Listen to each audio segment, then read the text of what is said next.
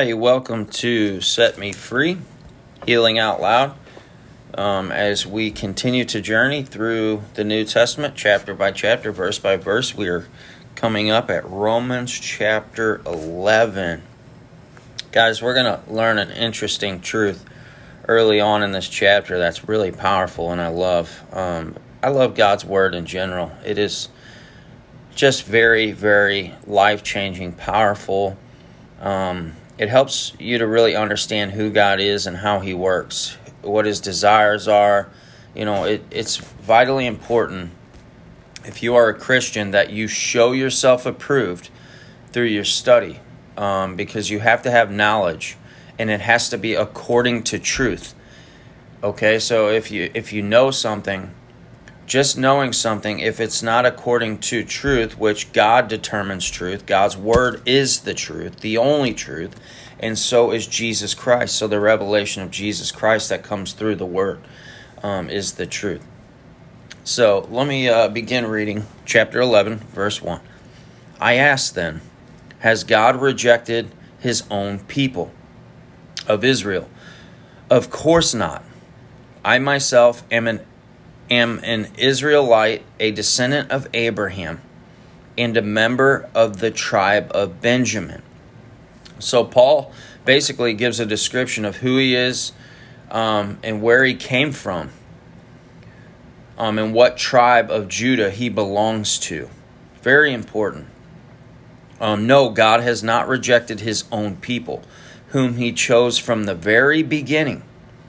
Do you realize what the scriptures say about this? Elijah the prophet complained to God about the people of Israel and said, Lord, they have killed your prophets, torn down your altars.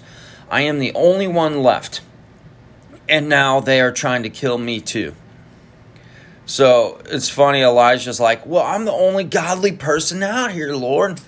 And so we see God's response here in verse 4. And do you remember God's reply? He said, no, I have 7,000 others who have never bowed down to Baal.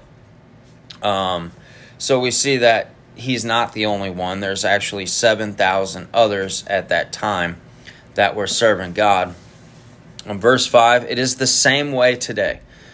For a few of the people of Israel have remained faithful because of God's grace, His undeserved kindness in choosing them.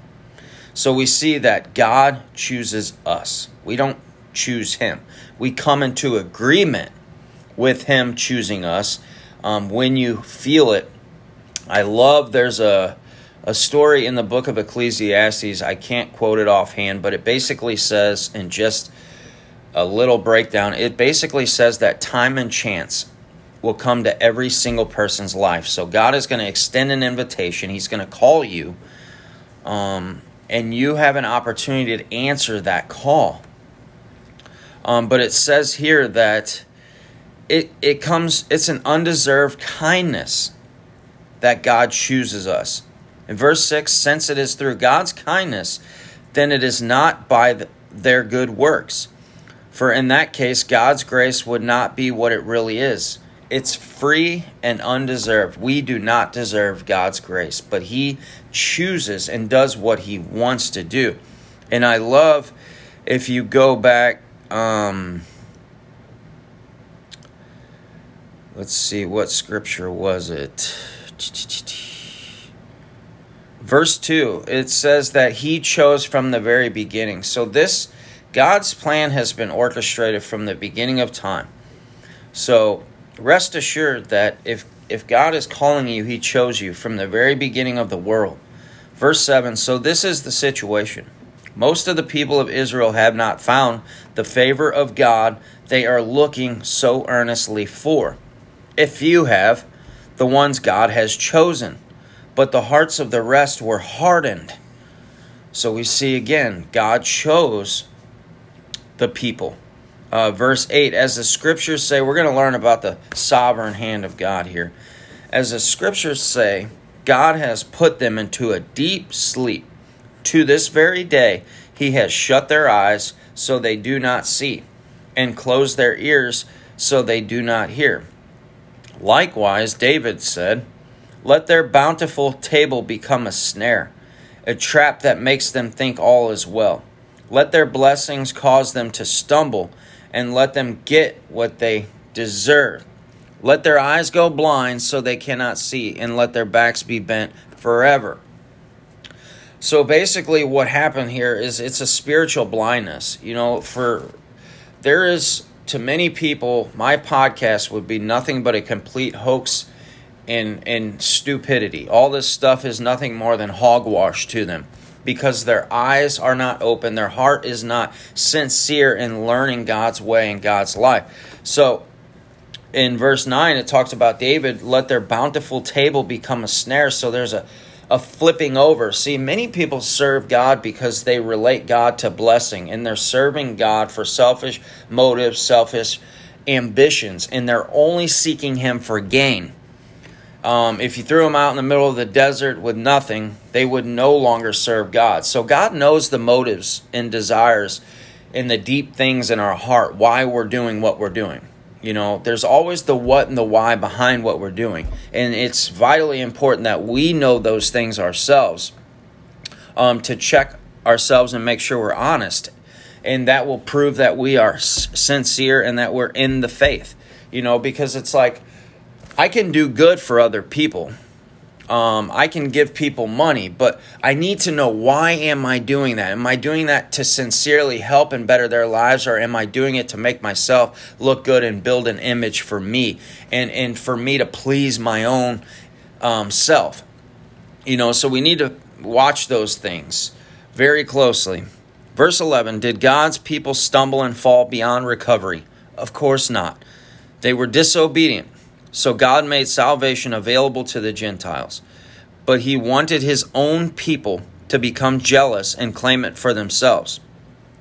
Verse 12, now if the Gentiles were enriched because the people of Israel turned down God's offer of salvation, think how much greater a blessing the world will share when they finally accept it. So basically we're seeing that the gospel or salvation is going beyond God's chosen people. It's being offered to the Gentiles, which is basically anyone. Verse 13, I am saying all of this especially for you Gentiles. God has appointed me as an apostle to the Gentiles. I stress this, for I want somehow to make the people of Israel jealous of what you Gentiles have, so I might have some of them. For since their rejection meant that God offered salvation to the rest of the world, their acceptance will be even more wonderful. It will be life for those who were dead. And since Abraham and the other patriarchs were holy, their descendants will also be holy, just as the entire batch of dough is holy, because the portion given as an offering is holy. For if the roots of the tree are holy, the branches will be too. Verse 17.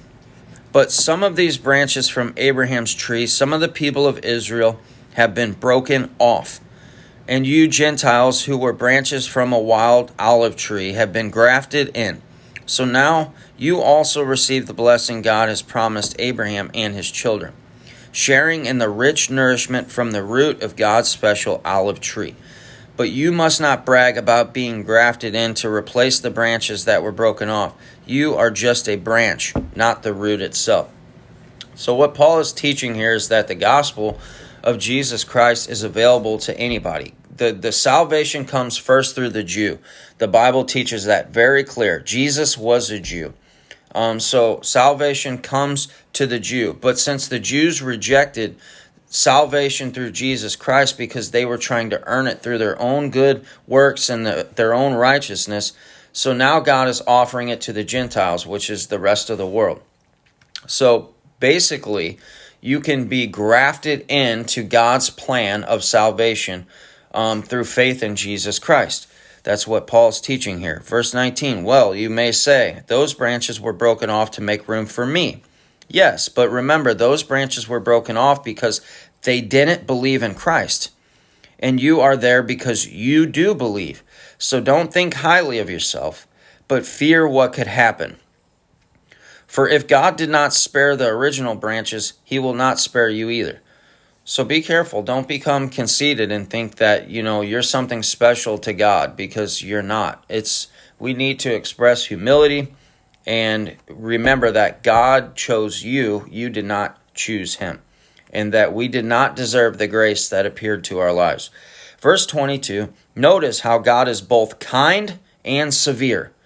He is severe towards those who are disobedient, but he is kind to you if you trust in his kindness. But if you stop trusting, you also will be cut off.